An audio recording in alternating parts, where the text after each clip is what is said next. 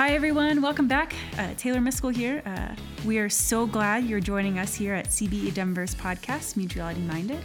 We at CBE Denver seek to advocate and advance the gospel by equipping Christians to use their God-given talents in leadership and service regardless of gender, ethnicity, or class. This podcast in particular is another way to discuss the biblical basis for equality through the Word of God and to encourage one another to develop leadership skills and spiritual gifts for the purpose of building up the body of Christ. During this episode in particular, though, we will be discussing mutuality within the New Testament. Before we get started, I wanted to introduce our guest on the podcast today, Pastor Karl Helvig. Karl is ordained in the Evangelical Covenant Church. He leads the team for the ECC licensure and ordination pastors. He's the lead pastor at Centennial Covenant Church. He's the former adjunct professor for Denver Seminary and is an adjunct professor for Colorado Christian University currently. He received a BA in classical Greek and a master's in biblical studies from Denver Seminary. And he's also served overseas in China. So much stuff. Karl and I are both Enneagram 7s. You betcha. Woo! So hopefully this will be an exciting and engaging conversation that you can join in with us today about mutuality, mindedness within the New Testament. So welcome to our podcast, Karl. Thanks, Taylor. Super fun to be here. You know, I can't think of anything more fun as a 7 who loves joy than talking about hermeneutics and exegesis and dead languages. I mean, that just sounds like fun to me. There you go. Perfect. Yeah, exactly. I've been connected to CBE for many, many years. I think I first learned about it as an organization when I attended Denver Seminary long ago as a student. And that was the first time in my own Christian journey that I learned that egalitarianism or complementarianism, all these words, that I learned that they were things. I just managed to make it all the way through college without really necessarily being aware that this was a discussion. And then I found out about it. I was like, how did I miss all of this? And so it's been fun seeing the organization grow. It's been fun, Taylor, because I've, audience, listener, hello. Taylor and I work together as well. And so it's been fun. I've gotten to see Taylor get connected to CBE. Yeah. And now I get to be on the podcast. So, here we go. Glad to be here. Perfect. Well, I also know that Centennial has a podcast going on currently too. So if you want to share a little bit more about that, we'd love to hear it.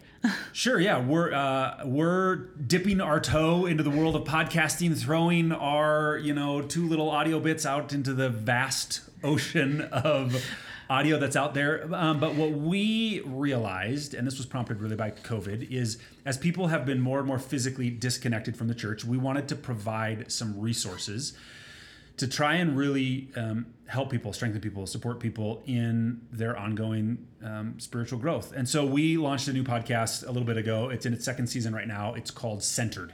And the goal of the podcast is to provide some resources around developing spiritual practices, but resources that are designed kind of for your everyday person in your everyday life, things that we hope and we think can be really approachable and accessible.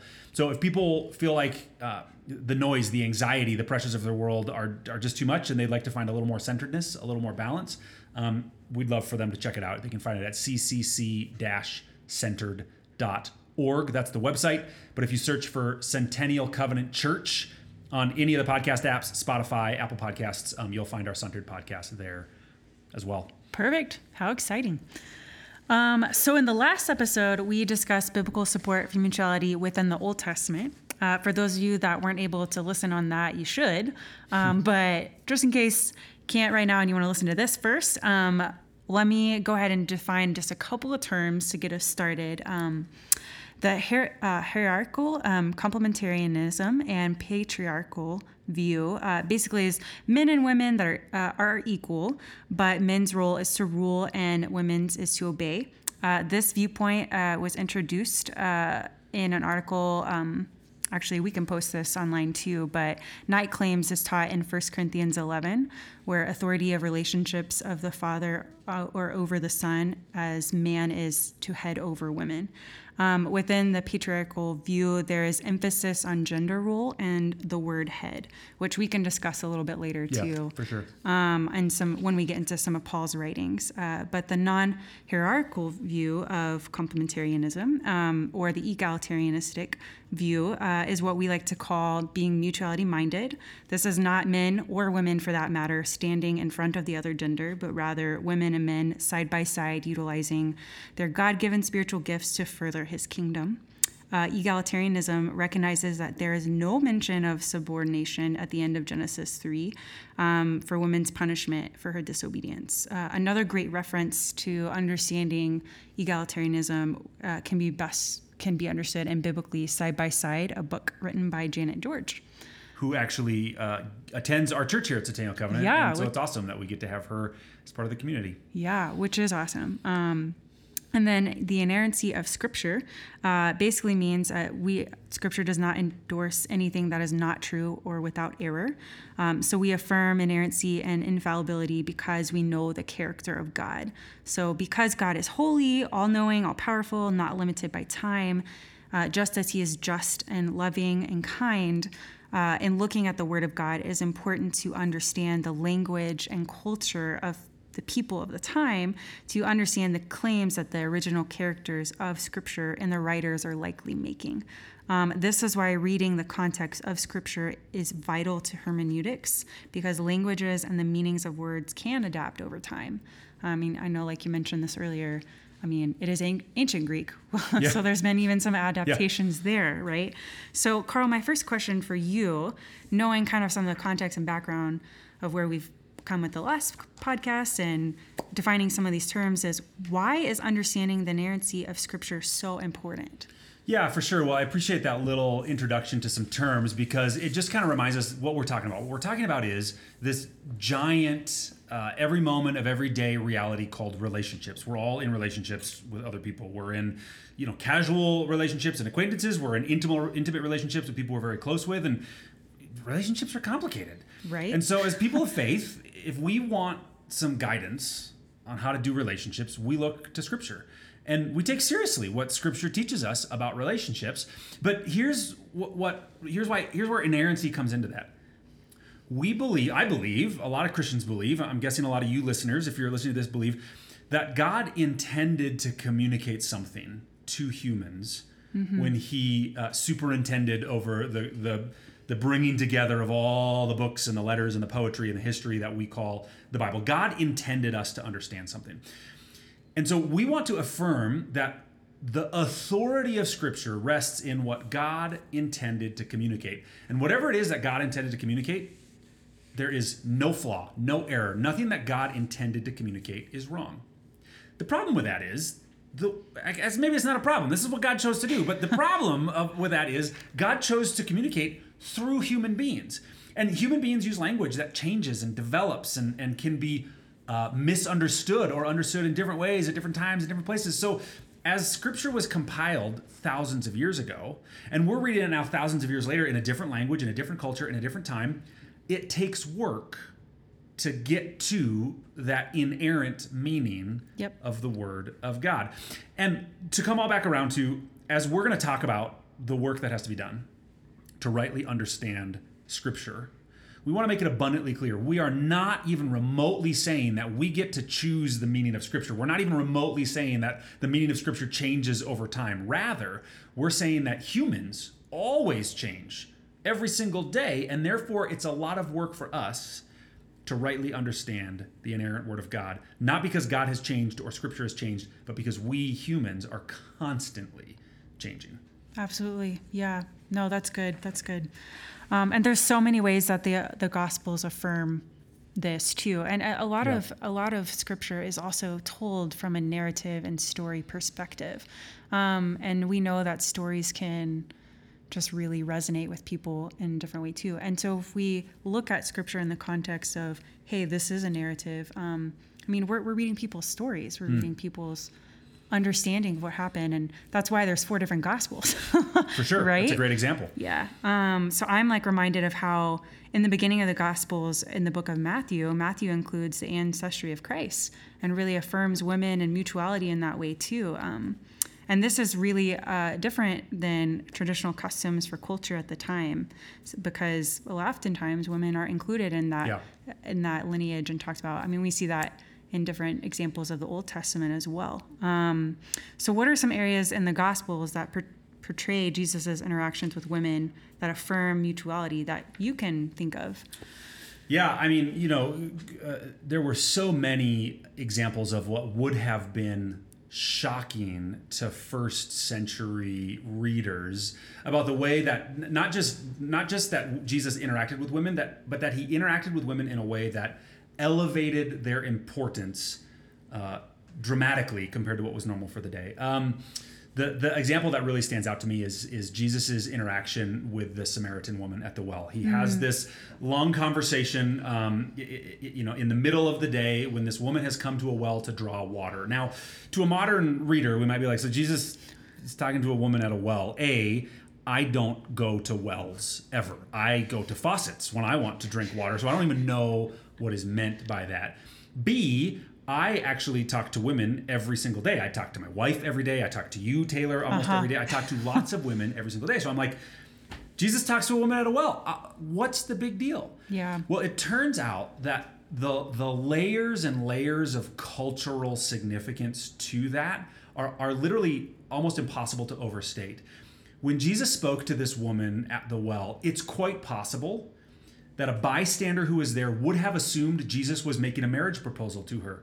Something that in our modern eyes would be like, what do you mean marriage proposal? That's ridiculous. Well, that's because men didn't talk to women at the day. That's because men speaking to a woman at the well had all of this historical significance in the Jewish scriptures where, some ancient Jewish men of faith became engaged to a woman at a well. So it's so critical when we notice the way Jesus treated women in the New Testament to not only identify that he treated them well, Jesus spoke to this woman, elevating her status by recognizing her as a person, but also that we recognize the way Jesus elevated women's status was in a specific cultural context that, like we've said, we need to do some work if we're going to fully understand the significance of that context. Yeah, I mean, and that comes into play of why hermeneutics is so helpful in understanding the context of things. If you don't know what is the cultural significance, then we lose half of the meaning of what Scripture is saying. Yeah, and that word hermeneutics, I love that word. It's a fantastic word. And just to clarify, I mean, kind of again going back to definitions, hermeneutics simply means the process we follow, some of the assumptions, some of the beliefs, some of the understandings we have, the process we follow in order to understand the biblical text. So let me say a couple things about that. First of all, communication, all communication, it doesn't matter what it is. Me talking to you through this crazy technology called a podcast right now, all communication requires interpretation. There is no such thing as communication that is 100% free of any interpretation. Why is that? Well, first of all, because every human being has a different set of experiences and understanding and biases and relationships that color the way they do communication. Now, in some instances, the differences between two people might be fairly small. All of us speak English. All of us are living in the same time. But if by some strange chance this audio recording lasts 1,000 years, and 1,000 years from now somebody listens to it again, I bet the words we're saying are going to mean something very different to those future people than what they mean to us today. So sometimes the distance in communication is pretty small and easily overcome, but other times it's giant and confusing, but it doesn't matter. All communication requires interpretation. And so hermeneutics matter because it helps us say this is how we do our interpretation. And hopefully, if we know all of us are biased or live in a context to some degree, by naming our bias, by naming our context, and by naming our process, it's going to help us do communication even more clearly. Which brings us back to the biblical text, and if it's okay, I just would love to give an example kind of specifically about words. Yeah, please do. Yeah, how specific words play into this. So I've got two examples. So first of all, I have a 2-year-old son. I've actually got 4 kids, but one of them is my 2-year-old son. Now, if you were to come over to my house and my 2-year-old were to be hungry, which is the case almost all of the time, he might say to you, I want a fish. Now, when my son says, I want a fish, there's two different things that he could mean. He could mean he wants goldfish. Oh, and if that's what he means, different kind of fish.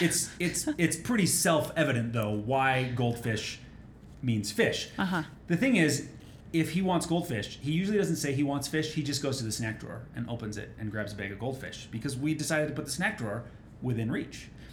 But there's a second meaning that you might not understand. If Asa, that's his name, asks for a fish, he might also be asking for a peanut butter and jelly sandwich.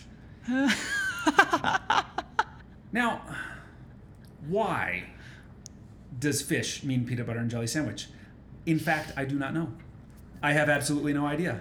But I do know that is what it means, because if I don't make him a peanut butter and jelly sandwich, he climbs into the refrigerator and throws the jelly jar on the floor, having smashed it multiple times. Oh. Because he wants peanut butter and jelly sandwich. So the point of that silly little story is that words have different meanings when they're used by different people in different times and different places. And this is true not only with 2-year-old hungry boys, but it's actually true with everybody. Now, how much more, if that's the complexity that can involve communication between somebody who's in my own home and speaks the same language as me, how much more complicated can language become when we're doing the work of reading something like Scripture, which was written by people who spoke a different language, and actually multiple different languages, thousands of years ago. They lived on a different part of the planet, in a different culture, with all sorts of different assumptions.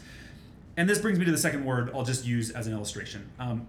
There's a word that Christians are super familiar with and hear it all the time, and that's the word Christ. And you might have heard, this explanation before, but the Greek word Christ literally means anointed one, or somebody who's had their head marked or poured over with oil. Now, when we hear the word Christ, actually, if you were to just go kind of do man on the street interview and you ask people, what does the word Christ mean? People might say things like, oh, well, that's Jesus' last name, or that just means Jesus, like Christ just means Jesus. Well, no, in fact, Christ means anointed one. And Christ was the Greek word that was used to translate a Hebrew word, which was Messiah. And the word Messiah was a Hebrew word. It was a theological term for a person God was going to send to save his people. And then when God sent Jesus, he was the anointed one sent by God. And then when we knew that Jesus was the Messiah, Christ came to be associated with Jesus. It's this long history of a single word whose meaning changed over time. And so words matter.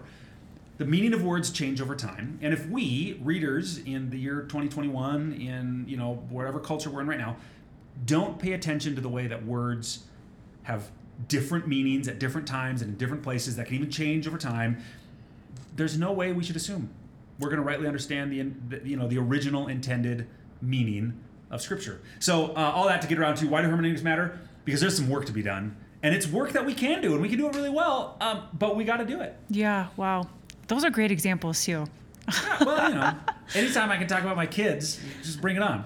There you go. Perfect. Yeah. Well, and speaking of Scripture and hermeneutics, let's just go ahead and dive into a couple of the scriptures that do come up a lot in the New Testament. And a lot of these Greek words are talked about frequently, and trying to understand the meaning and to understand the context of the scripture passage itself. So 1 Corinthians 11, 3 through 16, one of the many, opposing view or of egalitarianism, many accept the hierarchical ordered Trinity, denying historical orthodoxy. And so if we admit to ordering the Trinity in this way, this disembodies the Father, Son, and Spirit as all being one in divinity. And I know we talked about that a little bit in our last podcast.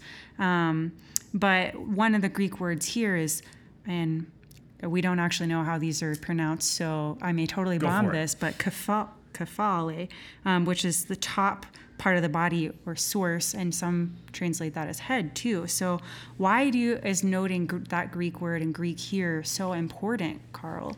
Yeah, so I'm just going to read 1 Corinthians 11, verse 3 to kind of give a sense of what we're talking about. And you kind of mentioned it already, Taylor, but here's what, so this book, many of you might know this already, but 1 Corinthians is a letter that was written by a man named Paul, who planted most of the first churches around the ancient Roman world back in the first century AD. I couldn't come up with AD. I was like, BC, and then what's the other one? AD, that's what it is. And so Paul is writing to a group of Jesus followers, a church, and he's explaining to them all sorts of things about what it means to be the church, what it means to think about the world, and per our topic today, to think about relationships according to the way God would want us to. And here's what Paul says, 1 Corinthians 11, verse 3.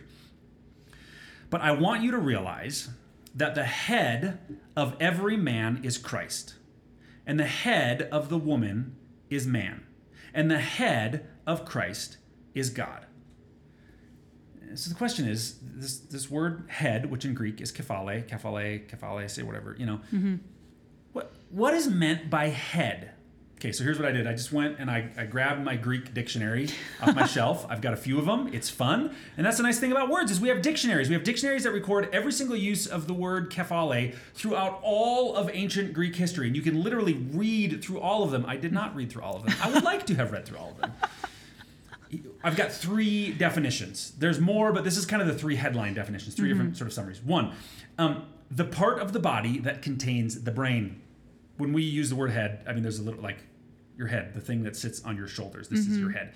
And when we talk about your head, the part of the body that contains the brain, there are some meanings around that can have some sense of, like, if you bow your head to somebody, you're honoring them. The head sort of has a symbolic meaning. But when we think about it as the part of the body that contains the brain, it's an important part of the body, right? Yeah, sure. Second definition, a being of high status, the head of an organization, or the head coach of a football team is the person or the being or the entity with high status. And then the third is the uppermost or end point. Often we would also call that the source, like the source of a river is the uppermost. It's the very first, it's the beginning point of anything. And we actually call that the headwaters. I grew up in Minnesota. And so we would go to the headwaters of the Mississippi River. And it's just a small little trickle of a stream that turns into the mighty Mississippi. Which is crazy to think about. It's crazy to think about. But so the question is, with Paul's writing in 1 Corinthians, which one of those definitions does he have in mind when he uses it? Again, to just kind of contextualize this with a modern example. If I were to tell you to go get my backpack, which was in my trunk, I could be referring to my pet elephant, right? I could be referring to the back of my car. I could be referring to a large wooden box. Presumably, if you were, say, in a parking lot with me and I said, go get my backpack out of the trunk, you would probably assume I mean the back of my car and I don't mean my pet elephant. You might just assume I'm not referring to my pet elephant no matter what. Yeah. But to come back to kephale, how do we know what Paul was meaning when he used this word? So there's a lot of ways we can do it, but I'm going to refer back to our friend Janet George, her book, Biblically Side by Side, which I'm reading right here, actually the updated one. It's called Still Side by Side. And here's a little test that she says. You take the different definitions and you just try them out, right? So the word is head, but they have different definitions. First of all, we're going to assume Paul didn't mean the part of the body that contains the brain, because it doesn't make sense that Christ is the part of the body that contains the brain of every man. That just doesn't make any sense. So does it mean authoritative leader, person of high status? Let's try it out. The authoritative leader of every man is Christ. Yeah, that sounds all right. The authoritative leader of the woman is man. That could be true. That could be what the scripture means. The authoritative leader of Christ is God. Whoa. I'm pretty sure that Jesus is fully God, co-equal with God. So I don't know if God is the authoritative leader. That doesn't make sense. Yep. Well, what if we use the word source? And specifically, we have good reason to think that it might not just mean source, but like source of life. Jesus is our source of life. The source of every man is Christ. You better believe Christ gives life to every man. The source of the woman is man. Well, if I'm a good Jew like Paul was, in Genesis, woman was created out of man. So yeah, man is the source. He's literally the place from which God created the woman. That makes sense. The source of Christ is God. Yeah. God sent Christ. But does that mean that therefore the man is the authoritative leader over? No, not at all. It's just referring to something that Paul already knew to be true. And that all comes back to, man, it really matters for us to understand words, to understand their, here's a $10 word for the episode, their semantic range, which just means the full scope of meanings any individual word could have. And it matters that we stop and ask ourselves, does this word really mean what I think it means? Which, of course, I must reference The Princess Bride. That word, I do not think it means what you think it means. Yes. And I love that you utilized biblically side by side too, in that too, but because that's a great way to explain why it is so important to look at the words and what they mean and into context. And then even further on in that same passage where we talk about, even in verse 5, where it talks about women praying and prophesying. Right. Why would Paul first say men have authority over women and then endorse them for prayer and leading and prophesying? Right, and we see all over the place in Scripture, but one of the places, there's a young couple that Paul mentors for a while named Priscilla and Aquila. They both, their profession is tent making, just like Paul's is. And at one point, Priscilla specifically instructs, has authority over, is in a high position over another young disciple named Apollos. And Paul doesn't have any problem with this. As a matter of fact, Priscilla is praised for her role of instructing, of taking an authority, a leadership position over a man. And there's no problem with that, which must mean that if we were to interpret the word head to mean authority, we must be understanding it wrong. Yeah.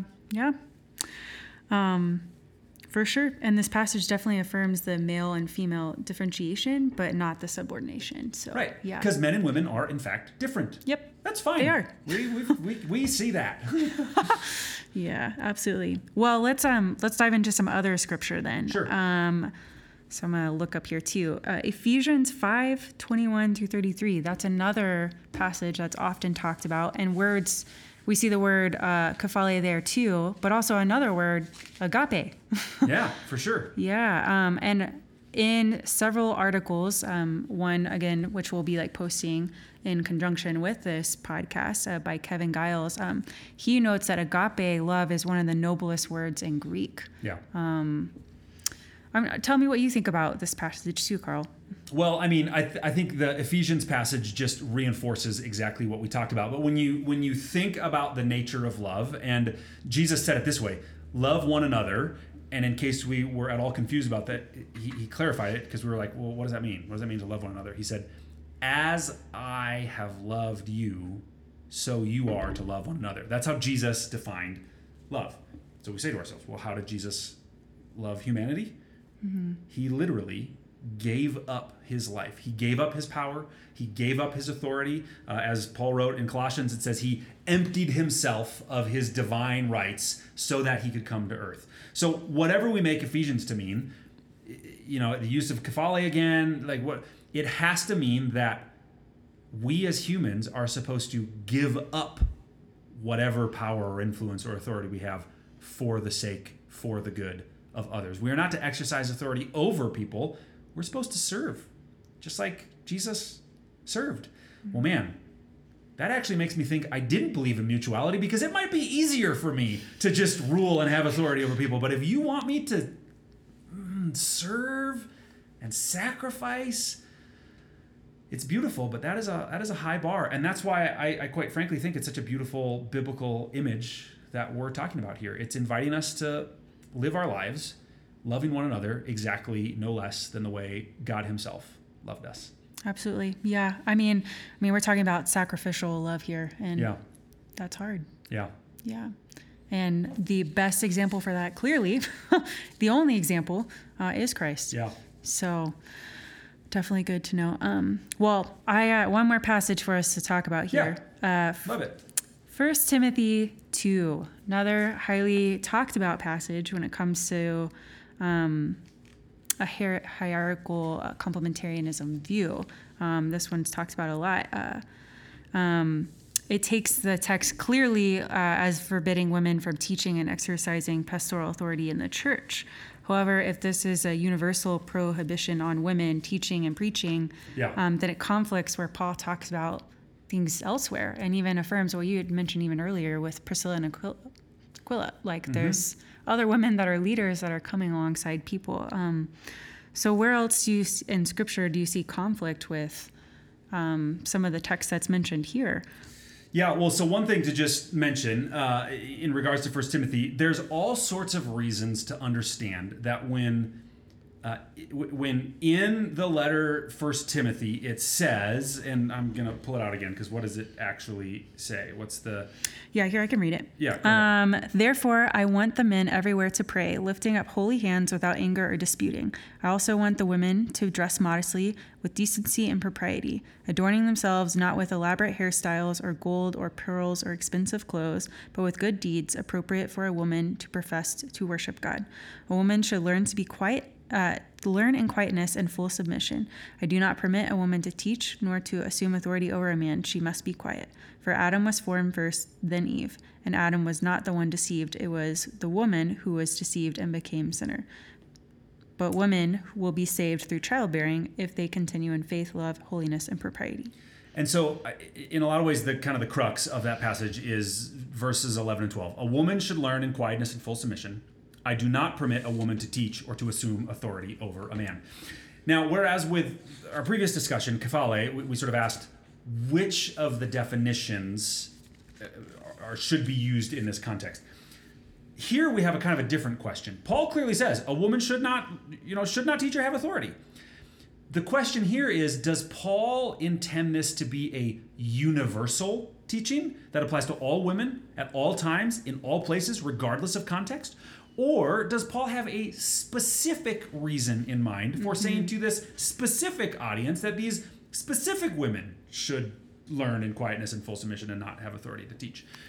Well, if Paul meant it to be universal, then Paul's got some problems because, like we just said, Priscilla and Aquila, some of the other examples throughout the Old Testament, there's prophets and judges and leaders of the people of Israel. Throughout the early church in the New Testament, we just see women in leadership and authority.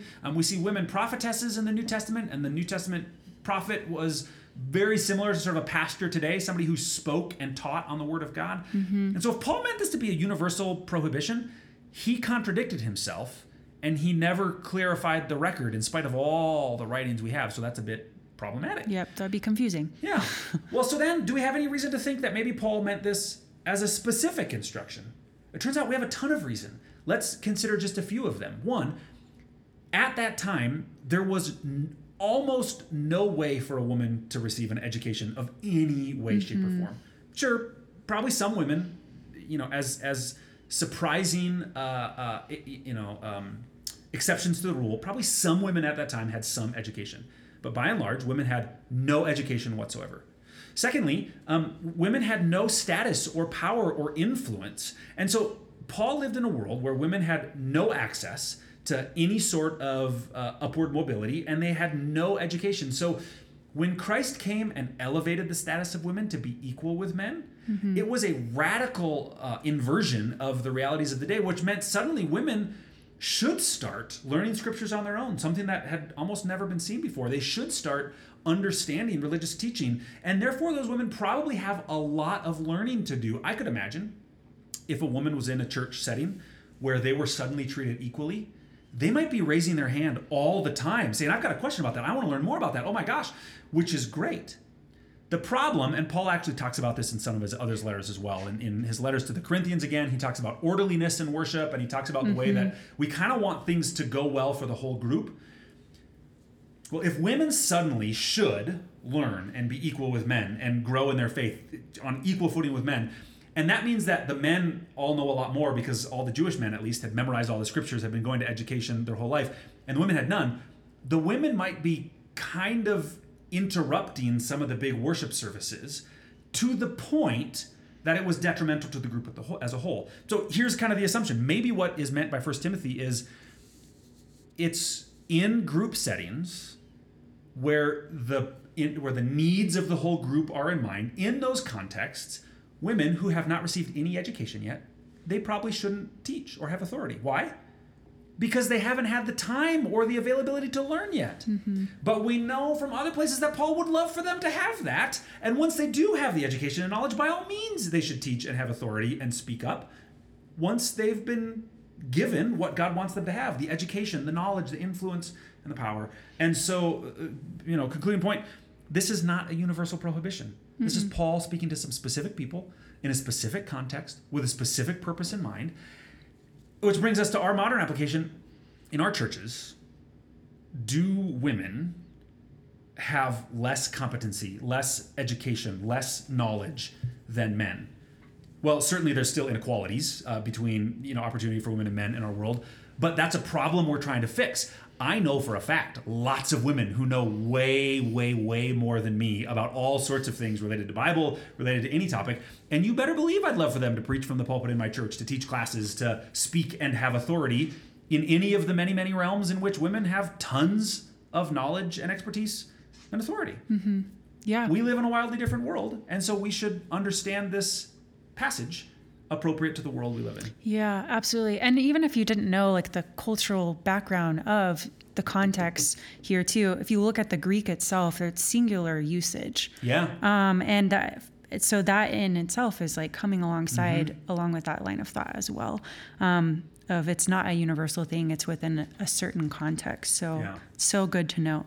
Well, Karl, I mean, I know our time is like running short here, but is there anything else that you think is important to know? Clearly, you could talk about the New Testament for like ever, because there's so many books in the New Testament and so many different examples. But is there anything that you think is also important with biblical mutuality to note from that? Yeah, I mean, I was thinking about this. Taylor, you gave me this question in advance, which I appreciate, so I could kind of think about this. But the thing that I kind of thought it would be worth landing on is this whole discussion assumes one critical first point. It assumes that every single person reading the Bible has some kind of some kind of bias. Every single one of us has some kind of preconceived notion. Every single one of us reads with some cultural lenses or possibly cultural blinders on. And if any of us wants to even remotely understand what God's trying to say to us, we have to become aware of our blinders and our biases and our absolutely. Presuppositions. And that's true in our friendships and in our marriages and in our classrooms and in every single form of communication, but it's especially true in reading the Bible. So I would just, my encouragement would be to stop and do the hugely important work of self-reflection and just ask yourself, am I being honest about the biases I have, about the blinders that are covering my eyes?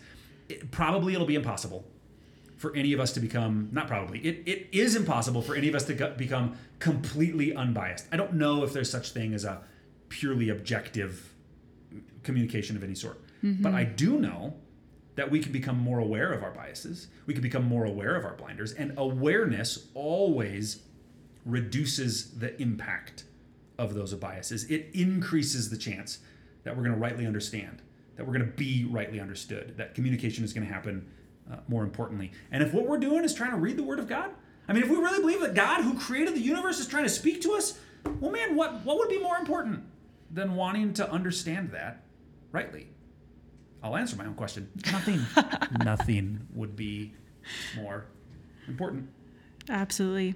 Yeah, and that's such an encouragement to the Christian church today as well. Yeah. Of you can't embody the mutuality mindedness unless you really take an honest look at ourselves and how we approach Scripture. Yep. Yeah.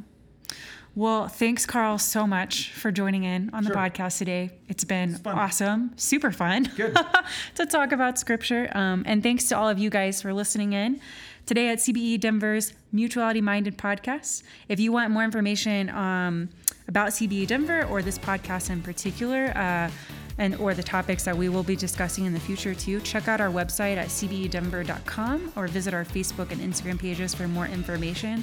So wherever you may be, whether you're at work, driving, home, hitting the gym, cooking at home, all of the things, thanks for joining us, and remember to stay mutuality minded. Until next time.